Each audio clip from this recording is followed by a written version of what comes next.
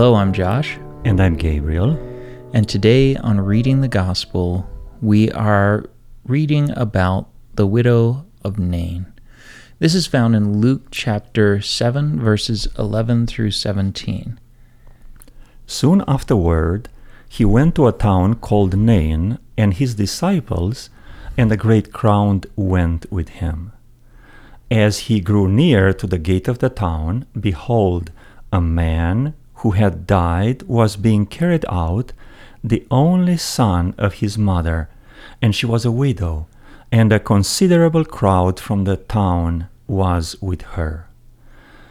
And when the Lord saw her, he had compassion on her and said to her, "Do not weep." Then he came up and touched the bier, and the bearers stood still. And he said, "Young man, I say to you, arise."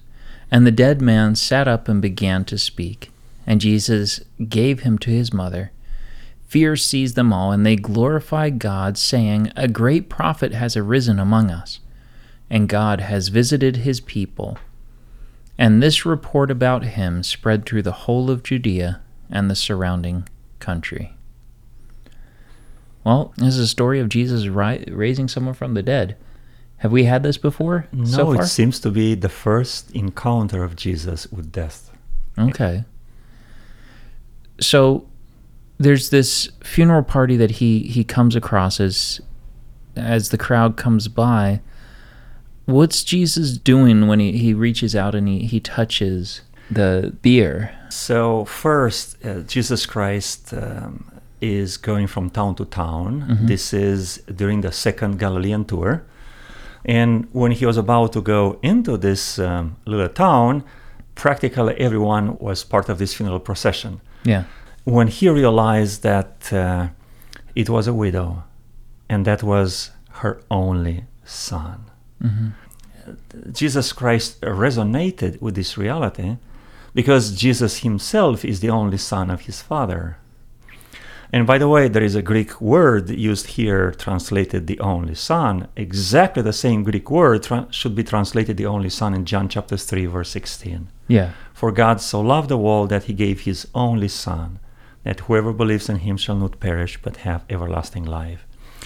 And Jesus Christ touched that support system that was carrying the coffin, which, by the way, according to the ceremonial law of Moses, was not supposed to be touched. Yeah. Or if someone touched it, was unclean until the end of the day.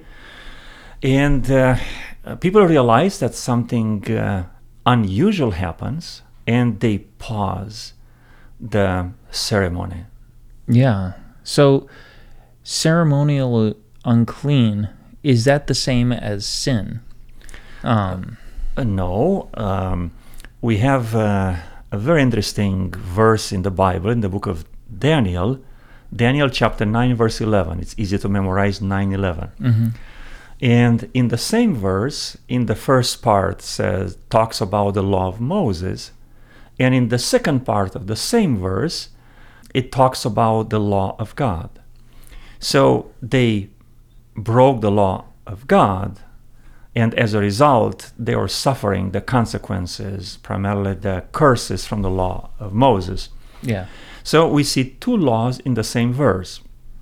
One was the ceremonial law, was the law related to the sanctuary service, which has so many types and symbols focusing on Jesus Christ. Mm-hmm. And the second was the moral law of God, which shows that what is good and what is right and what is bad, practically what sin is. Yeah. So if we apply this knowledge to this situation, Jesus Christ did not commit a sin because that was a ceremonial uncleanness. Mm-hmm. It was not being tainted with the moral concept of sin, that is rebellion against God, that is disobedience to God's will, primarily God's commandments. And this is important to understand, that Jesus is not sinning when he's doing this. He is the fulfillment of the sanctuary, the ceremonial laws. He is the lamb that was slain. He is our great high priest. He does everything. And so here, Jesus is confronting death. Yes. And the first time we have recorded that he on this earth confronts death in his physical form, in the human form, and brings this boy back to life. And we've talked in the past about how important heritage, lineage, and having the name and passing the name down was in Jewish culture. So this would have been a disaster for a family. A dead end. Yeah. What does this story tell us about God? What I see in this story, if I compare it to other miracles, this woman does not ask for a miracle. She doesn't go after Jesus as those two blind men who follow him anywhere, including inside the house in Capernaum. No, she does not initiate this process. It was Jesus' heart which was touched by the human suffering and pain. The Bible says Jesus had compassion on this woman and said to her, "Do not weep." Jesus does not address the dead situation first, but the mother. Yeah. Well, I think for me, this is more evidence that Jesus has the victory. He is able to conquer death, and death has no hold on him. So it gives us hope. Yeah, Jesus is not surprised by this situation, right? Yeah. Jesus has a plan. Jesus has a strategy to address death. Jesus goes toward this funeral procession. Jesus initiates the miracle. Jesus talks to the woman. After that, he touched the bier and talked to the young man. So Jesus Christ has a plan to address death. So what does this passage, how is it speaking to us today, and what are we going to do about it? When I read this story, what spoke to me was the reaction of people. So the dead man, verse 15, sat up and began to speak, and Jesus gave him to his mother. Verse 16, and fear seized them all, and they glorified God. This expression is being used in Revelation chapter 14. And it's part of the first angel's message. There are three angels with three messages in Revelation chapter 14. And the first one was flying overhead in the midst of heaven, having an everlasting gospel to proclaim to absolutely every person under the sun. And he said, "Fear God and give him glory." Yeah.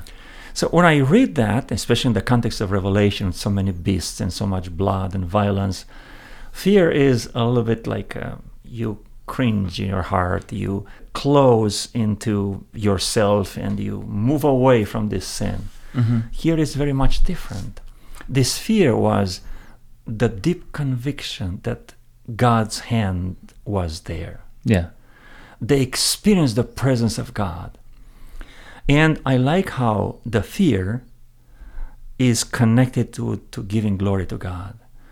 The fear is something that happened in the heart, and giving glory to God is verbalized, is externalized, externalizing that experience. As I read this story, what I see, how it's speaking to me today, is we shouldn't be afraid to get our hands dirty in serving other people. The image comes to mind of someone who feels that they're too important. The Good Samaritan story that we'll get to eventually, where the leaders can't be bothered to stop and help someone because they don't want to be ceremonially unclean. Yet here we have Jesus willing to reach out and be ceremonially unclean for a day for the good of someone else. And so I think that comes down to that servant heart and that question, what can I do to serve people more? getting my hands dirty does not mean sinning. I want to be clear when I say that. But how can I step outside of my comfort zone and serve other people to better share Jesus with them? Or better, not even share Jesus with them, just relieve pain and suffering. And coming back to my observation, because I focus on the first part, right? What stood out. My reaction to that, when I realized, I said, Lord, help me experience your presence more often. Yeah. Help me have that fear of yours in my heart. It's not just the fear of doing something wrong because one day is going to be the day of judgment. It's that special, reverent experience when you realize that God is present. And that made me review a couple of events in my life when I felt that God was absolutely really there. He was real. I knew that. And I was absolutely looking up with my eyes and say, Lord, thank you. Glory belongs to you. And I like to connect this idea, give glory to God, to the last part of the Lord's Prayer. Yeah.